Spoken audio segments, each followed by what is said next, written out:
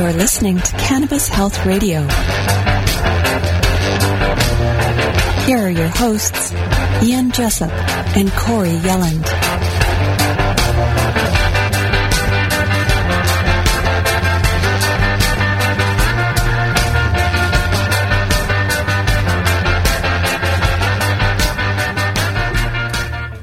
Welcome to another episode of Cannabis Health Radio. I'm Ian Jessup. And I'm Corey Yelland. Project CBD is a go-to website for those wanting to educate themselves about cannabidiol and cannabis generally. Joining us today is Martin Lee, the co-founder and director of Project CBD. He's a journalist and author who has published a number of works, including Smoke Signals, A Social History of Marijuana, Medical, Recreational, and Scientific. And in 1994, he was awarded the Pope Foundation Award for Investigative Journalism. Martin Lee joins us from California. Martin, good of you to do this. Thanks very much. My pleasure. Now, with your background in journalism, how did that morph into co-founding Project CBD? Well, actually, Project CBD grew out of efforts I was undertaking to write a book about the medical marijuana situation, particularly in California, but not just California. I was struck by the fact that even though Californians had passed a law in 1996 legalizing cannabis for therapeutic use with the guidance of a physician, that still people were being arrested. Sometimes patients were being treated, to be quite blunt about it, very brutally by police. And we were getting reports about this.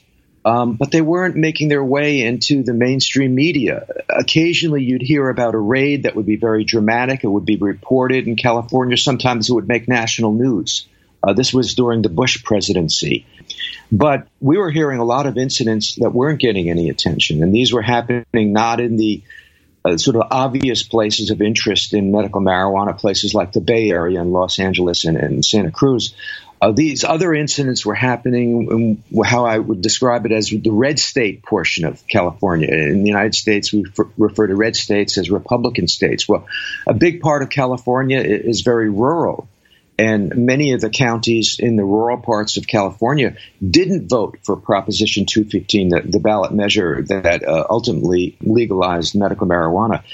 So that's what drew my interest as a journalist. Why was this still happening when the law was such that people in California with the proper credentials could legally use cannabis for therapeutic use? And yet this was going on. And that's what drew me in. And some of these incidents were really very brutal and harrowing, I would call it. But in the process of investigating these, it really opened up a whole new world for me, the world of the science behind medical marijuana. And that was something I knew very little about at that time as a journalist. And it kind of drew me in, and it opened up a whole new path of exploration. And that's really what we focus on now at Project CBD, really the science of cannabis therapeutics and translating the science into terms and ideas that can be accessible to many people, not just scientists. Martin, why did you choose to call it Project CBD and not Project Cannabis? Well, actually, in some ways, Project CBD at this point is a misleading term because we do focus on the whole plant, not just one compound. And we think it's very important to emphasize that cannabis therapeutics is not just a bunch of single molecules. It's about the whole plant and the synergy between the components of the plant and the relationship between the plant and the human brain and body.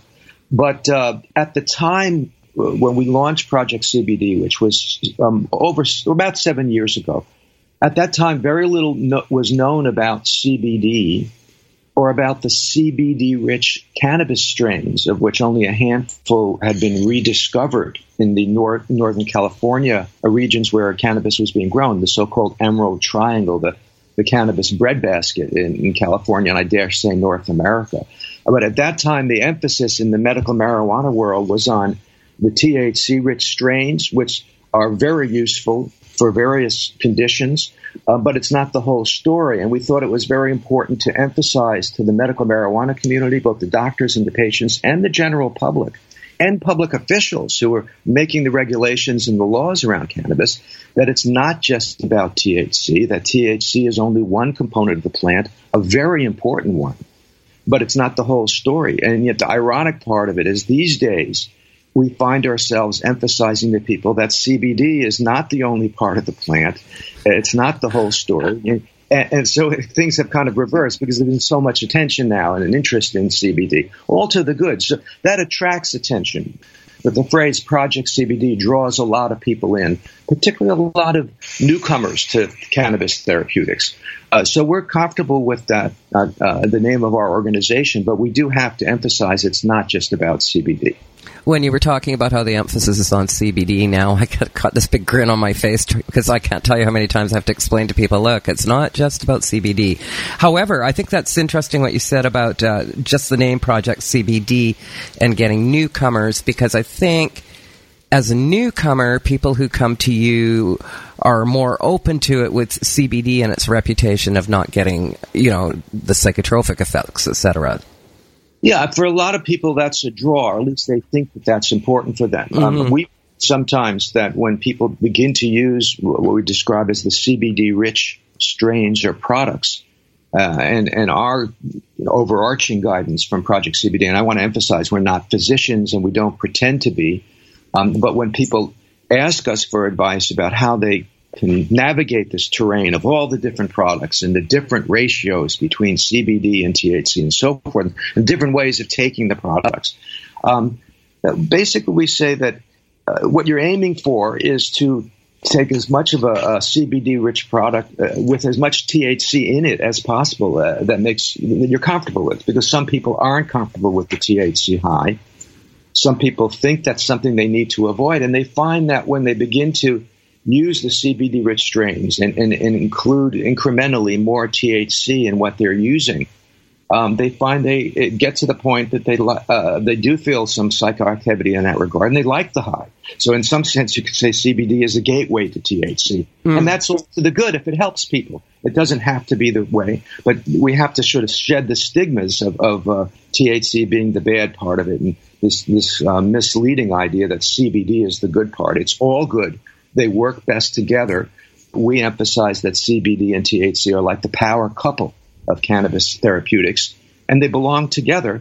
And if you use them as isolates, you won't get as good a results, which is not to say that it can't work for you in some way, but it's a slippery slope, and you're really not getting the most of from the plant that you can. What are the strains, the 6 strains that you mentioned that are CBD rich? Now there's quite a few. If we step back and we talk about what kind of cannabis strains are out there for therapeutic use, the way people are accustomed to talking about it, there's an indica and there's a sativa. Maybe sometimes people mention something called ruderalis, but the indica and sativa are thought to have certain kinds of property. The indica makes you more sedative, better painkiller, sativa more energizing, et cetera, et cetera. And we feel that this language is really not adequate to describing what's going on. I think a much simpler and more accurate way of talking about it is that there are high resin cannabis strains, resin rich, the sticky kind if you touch the bud. And among these high resin strains, well, most of what's available in the dispensaries and the black market are the THC dominant strains, the ones that will get you high, the ones that people enjoy a great deal for that reason. And then you also have high resin cannabis strains that are CBD dominant with very little THC. These are not hemp strains. These are marijuana strains that might have up to 20% cannabinoids, as we call them, the CBD and the THC, and which would mean that they're quite resin rich. But they're not. They don't get you high like a THC strain would. And then there's also, so you have this THC dominant, the CBD dominant, and you have a third kind, a mixture of both: high resin strains, marijuana strains. And what is marijuana? It's the flower tops of high resin cannabis. Industrial hemp is low resin cannabis. It's not a great source for medicinal use, but it's not impossible. So when we think of these different strains of CBD cannabis, most people think of things like the Charlotte's Web, or we have in California what we call the ACDC, and a number of other strains, Ringo's Gift, Remedy. There are different ways of referring to these strains. But what I think is quite interesting is these mixed strains that have both CBD and THC in it in a significant amount. They may be somewhat psychoactive, they may not be, but they're really very rich in terms of their medicinal potential. And one of the things that, one of the positives for people, when you mix the CBD and the THC together and to a significant degree, it allows a person to take higher doses of these very potent oils that have significant therapeutic benefits, but might put one off if it's a THC dominant oil without much CBD. It might make them too high. It might make them feel uncomfortable. It might take a lot of getting used to. So that if CBD was part of that mix, it would mitigate the highs somewhat, maybe neutralize it entirely. And that's an advantage if you need a high dose of a cannabis oil remedy. Not everybody needs the high doses, but sometimes they're required. Martin, I was going to ask you about your views on the difference between CBD from hemp and CBD from cannabis. And you mentioned it very briefly. You said CBD from hemp is not medicinal. Did I hear that correctly? No, I wouldn't say that. I would say that the industrial hemp is not an optimal source for extracting CBD for a variety of reasons. We've written about this extensively on our website. But the main reason is that you don't get as much CBD from industrial hemp as you would from a CBD-rich marijuana plant. Typically, the kind of industrial hemp that's being used to extract CBD, they use the biomass, it's called. They grow the hemp for another reason. They might grow it for fiber. They might grow it for the protein-rich seed oil, which also has very significant therapeutic value, but it doesn't have CBD or THC in it. It's just a good oil from the seed. It can be used for many other industrial purposes. If you want to extract CBD from hemp, you have to use a seed oil plant because it tends to be bushier, leafier, and that's where the cannabinoids, the CBD, and a lesser extent with hemp, THC resides. But typically from seed oil hemp, you'll get a maximum of about 3 or 4% of CBD in there by dry weight. Once you dry it, then extract it. All the material you use, you get about 3 or 4%. It actually ends up being CBD. You compare that to an AC/DC strain, a marijuana CBD-rich strain, where you get 20% CBD by dry weight. So when you use the AC/DC for extracting, basically you get what you need with one extraction. You get this very rich oil. It might be waxy. You may want to productize it in some way, but you don't need to dilute it. You don't need to extract it, put it through an elaborate process of purifying what you have, which is what you need to do when you extract from industrial hemp, because you have to use so much more plant material to get a little bit of oil. It's not impossible to get a decent quality product from hemp. The problem really comes down to is that CBD from industrial hemp is only one thing. It's just high CBD and very low THC. Even if it's good or decent quality, and a lot of it that's out there is not such good quality, but some of it's passable and some of it can help people. But the problem is, again, that it's just high CBD, low THC. And more often than not, people will learn that they need something else besides just the high CBD. They need maybe a little more THC, maybe THCA, maybe CBDA. These are the raw versions of the cannabinoids that exist on the plant before they're heated and decarboxylated.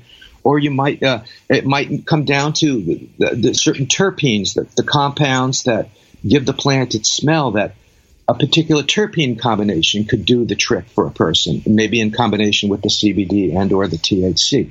So really the main complaint or criticism that I have of the CBD extracted from hemp, that it's just very limited in what it will do therapeutically, albeit, CBD is quite potent as an individual or single molecule. You just need more than that more often than not to do, the wonders that you're looking for therapeutically.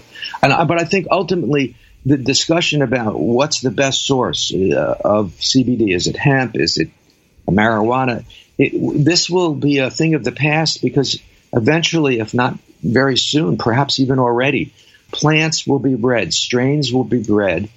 It will be high resin cannabis strains, meaning marijuana, that will have less than 0.3% THC in it.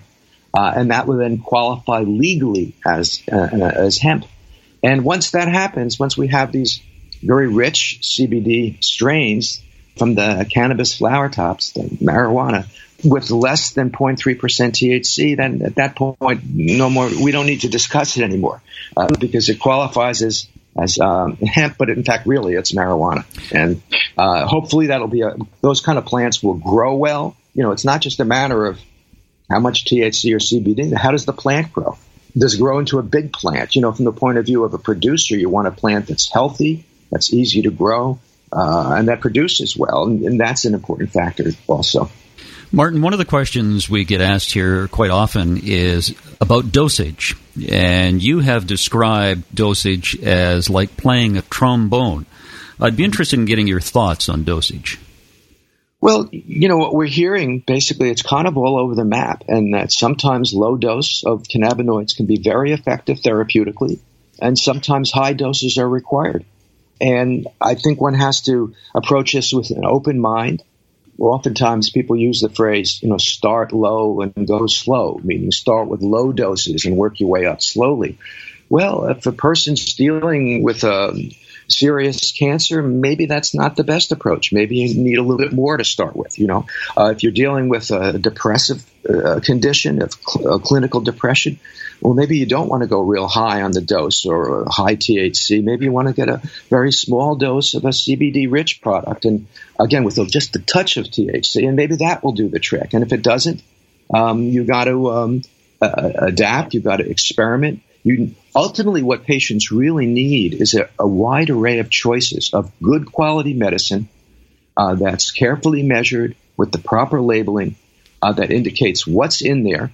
That's easy to use, so that a person, if they're going to start low and go slow, if that's their doctor's advice or their healer's advice, they know what they're working with, and if they reach a point that it's working for them, they could stop right there. Maybe it turns out that as Charlotte's Web type of CBD dominant strain with very little CBD is not going to do the trick, because that's more like a 20-to-1 ratio, let's say, of CBD to THC, where if you had more THC, if it was, let's say, a 4-to-1 ratio of CBD to THC, or maybe the opposite, maybe a 1-to-4 ratio, maybe more THC. Maybe that's what really does the best for that particular individual in terms of killing pain or dealing whatever they're struggling with. And I think we have to give ourselves the time and the space to experiment. And if we do, I think the rewards can be very, very rich. So when I use that metaphor of a trombonist, you imagine a person with a slide trombone. They push it out more, that's a little more CBD. They pull it in more, a little more THC, until they find exactly the right note that works for them. Fortunately, cannabis is a very, very safe medicine. It's what a lot of doctors do with pharmaceuticals. They try different things. They might try 8 or 10 pharmaceuticals before they throw in the towel on pharmaceuticals. Cannabis, at least it's safe and it's not going to harm you. These pharmaceuticals oftentimes are so devastating, the side effects, then you need more pharmaceuticals to deal with the side effects, and it becomes this vicious circle of toxicity. Whereas cannabis, you can at least be assured that if it doesn't work, at least not right away, at least it's not going to harm. And it can be made to work, but one has to have a variety of tools available. One of the people that we've interviewed on this program, I thought, said it brilliantly. When taking cannabis, it's a bit of a dance. You have to find out what works for you, and what works for you may not work for someone else, because we're all different. That's correct. And not only that, but what works for you now at this time in your life, at this point of your struggling with a particular illness, may not work for you later. What works for you in the morning might not work best in the evening. Mm-hmm. So one has to be open-minded and flexible about this. Very typically, we hear from people in California, oh yes, during the day they want to be a little more energetic, a little more alert, so they opt for a remedy that it's more CBD than THC. But in the evening, when they want to have a good night's sleep, they don't reach for the CBD. They want a THC dominant remedy. It's much more helpful for sleep. So to be able to adjust and to move throughout the day using what you need is very appropriate. But I do think, cannabis it's like a partner. It's like being in a relationship. And sometimes people use it a lot for a very positive effect. And sometimes people step back and use it less in their life. and maybe take a break from it. And maybe that's appropriate. And maybe that's a good thing to kind of set the reset button, come back fresh.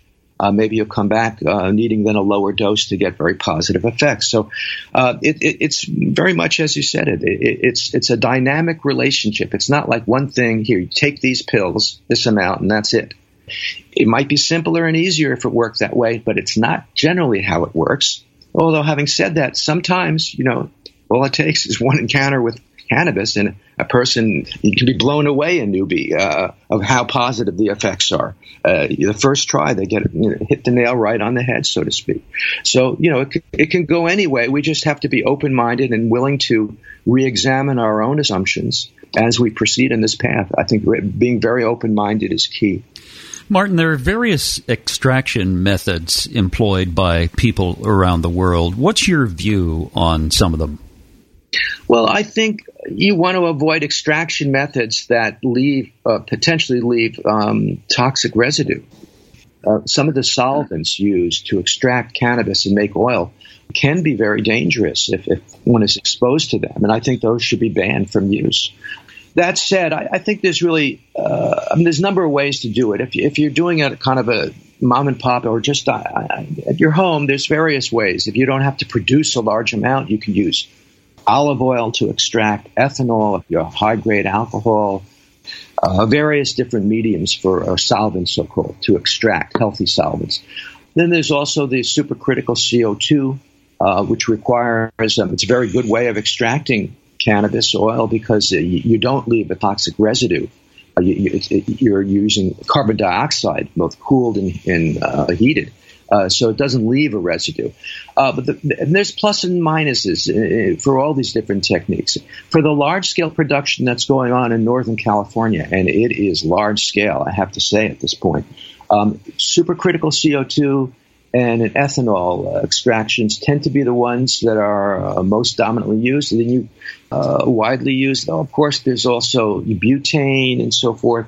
But that's where you get into some potentially difficult solvent residues. So I lean toward the supercritical CO2 and the ethanol. With the supercritical CO2, the challenge is how to maintain the terpene content, the compounds in the plant that give it its smell, that have very significant medicinal properties as well.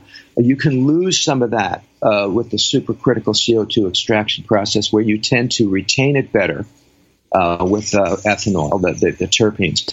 Then there's other ways you can, if you're using the supercritical extraction equipment, there's other ways you can do it to retain more of the terpenes. So this is also a work in progress. There's a lot of emphasis on terpenes now, because I think people have a sense of not that we've been there, done that with the CBD and THC and the cannabinoid part of the plant, but that the terpenes and the specificity of the terpenes with respect to what really works for an individual or a specific condition, that's sort of the next wave on the horizon that people are exploring for medicinal production and for use. And I think the combination of the CBD and the THC, that's the main cannabinoids we can play with now, and the terpene constellations, that's really the trick, to find a combination, both the terpenes and the cannabinoids that work best for people.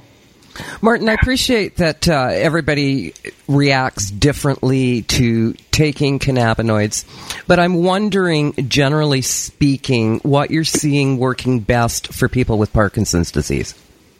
Parkinson's is a real tough one, I have to say. But just if I may make one comment on your point here.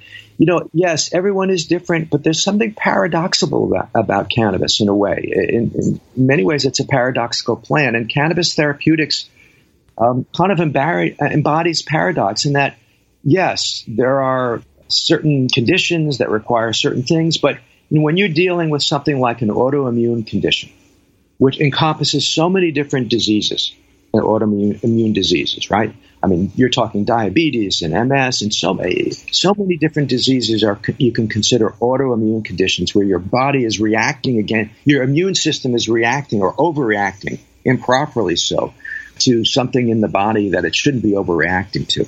Well, frankly, for someone dealing with any autoimmune condition, probably any good old weed, marijuana strain, THC dominant, is going to help them because THC binds to one of the cannabinoid receptors, it's called CB2, that regulates immune function, that dials it back, that can temper an overactive immune system, can lessen inflammation, lessen pain. THC does that by binding to this receptor.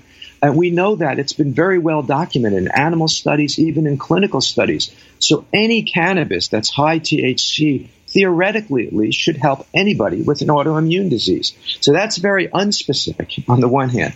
On the other hand, you can get very specific. And for some people, their condition is helped most by a certain strain or a certain terpene constellation, so a certain ratio and so forth. With Parkinson's, it's really, really difficult. That's a difficult disease, and we've just written about it on the Project CBD website. But the cannabinoid that really comes up strongest for Parkinson's is called THCV. It's a particular cannabinoid. It's not one of the major ones, but now, at least in Northern California, I know we have a couple of strains that are THCV rich, and there will be products with THCV oil in them, and that is going to really open up great new possibilities with respect to metabolic disorders like diabetes and obesity. THCV really comes up strong for those. Also for heart conditions, for liver conditions, and for certain neurological disorders, particularly like Parkinson's. It's for some reason that we can get into the nitty-gritty. The THCV hits the right receptors in the right way, a little differently than THC and CBD, but that can really be very helpful for people. And I think a really a great possibility in the future will be a combination of THCV and CBD. Maybe you can imagine a one-to-one relationship between those two cannabinoids. That can really be a game changer for people with some conditions that aren't so easily treatable with cannabis therapeutics. I'm thinking, again, of cardiovascular and liver diseases in particular. Martin, how has your knowledge of cannabis advanced, say, in the last number of years since you started Project CBD?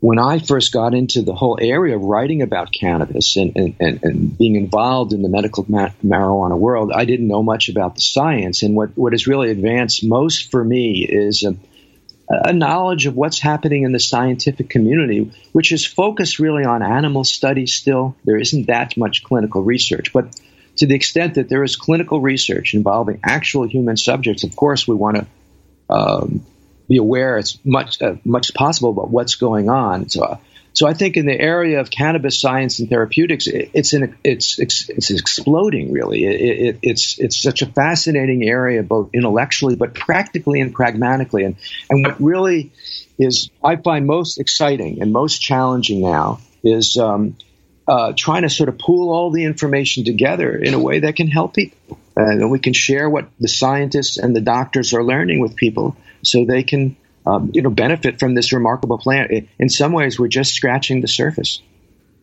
Martin, I was reading a story today out of New Zealand in which a scientist, actually a doctor, was encouraging the media not to call this drug that's out there synthetic cannabis that is causing so much havoc worldwide. And do you have any views on synthetic cannabis? I agree with the comment from the New Zealand doctor. It really isn't cannabis. Cannabis is a whole plant. It's an herb. Cannabis is more in common with milk thistle and golden seal than it does to these isolated molecules that have been developed in laboratories by scientists to actually study what happens with the molecules and the receptors and they go by the name spice and other things. What they are is basically synthetic molecules created in a lab that will hit basically they hit the CB1 receptor, the cannabinoid receptor in the brain. They do nothing else. THC doesn't do that. THC hits the CB1, CB2, and many other pathways, molecular pathways in the body. CBD and THC work through. They aren't just aiming at this one receptor in the brain. It happens to be the brain that gets you high when it's activated. So these so-called synthetic cannabis products are highly psychoactive and potentially dangerous. They interact with these receptors in a very different way than the THC does, and our own endogenous cannabinoids, our marijuana-like molecules that the brain itself creates, interacts with these receptors in a very different way from these souped-up synthetic molecules, the so-called synthetic cannabis. So I agree. I don't think it should be called synthetic cannabis. It should just be called street drugs, dangerous street drugs that, if we had a society that had a sensible relationship with cannabis, these things wouldn't even exist. These synthetic compounds only exist because they sort of skirt the loopholes of the law. They're not. Some of them aren't even yet identified by the drug establishment, and they, they get out there on the street, and eventually they might be made illegal, but they're quasi illegal, or they're sold in smoke shops, and head shops, and so forth. This kind of situation wouldn't flourish at all. It wouldn't catch hold if it was easy and legal to access cannabis throughout the country, throughout the world. These other compounds wouldn't have a chance because no one would reach for them because they're not like cannabis, which, to the extent that it's going to get you high, it's going to be a pleasant high most often. It's not going to be one of these things that make you feel like you're almost psychotic.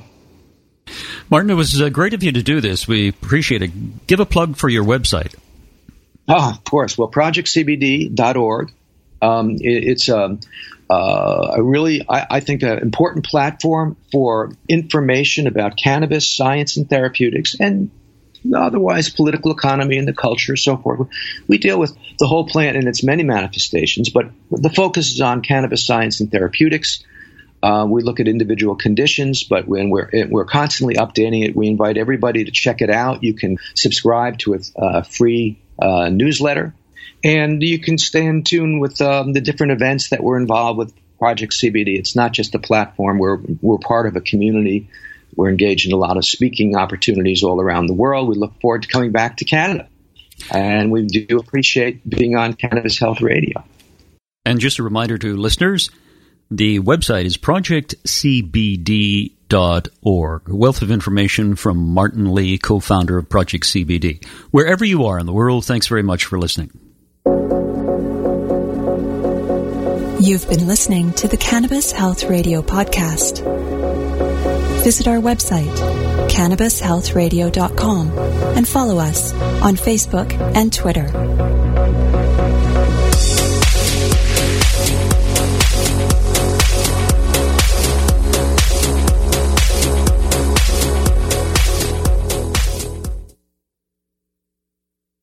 Thanks for listening to today's show. To check out more great cannabis podcasts, go to podconnects.com. Here's a preview of one of our other shows. Tune into a Major Journey podcast today, where guests take listeners on journeys and immerse themselves in the roller coaster ride both in and out of the cannabis space that brought them to where they are today. Throughout our conversations, guests share valuable lessons that they've learned along the way that listeners can use to empower growth both in their personal and professional lives. Check out A Major Journey today on all major podcast platforms.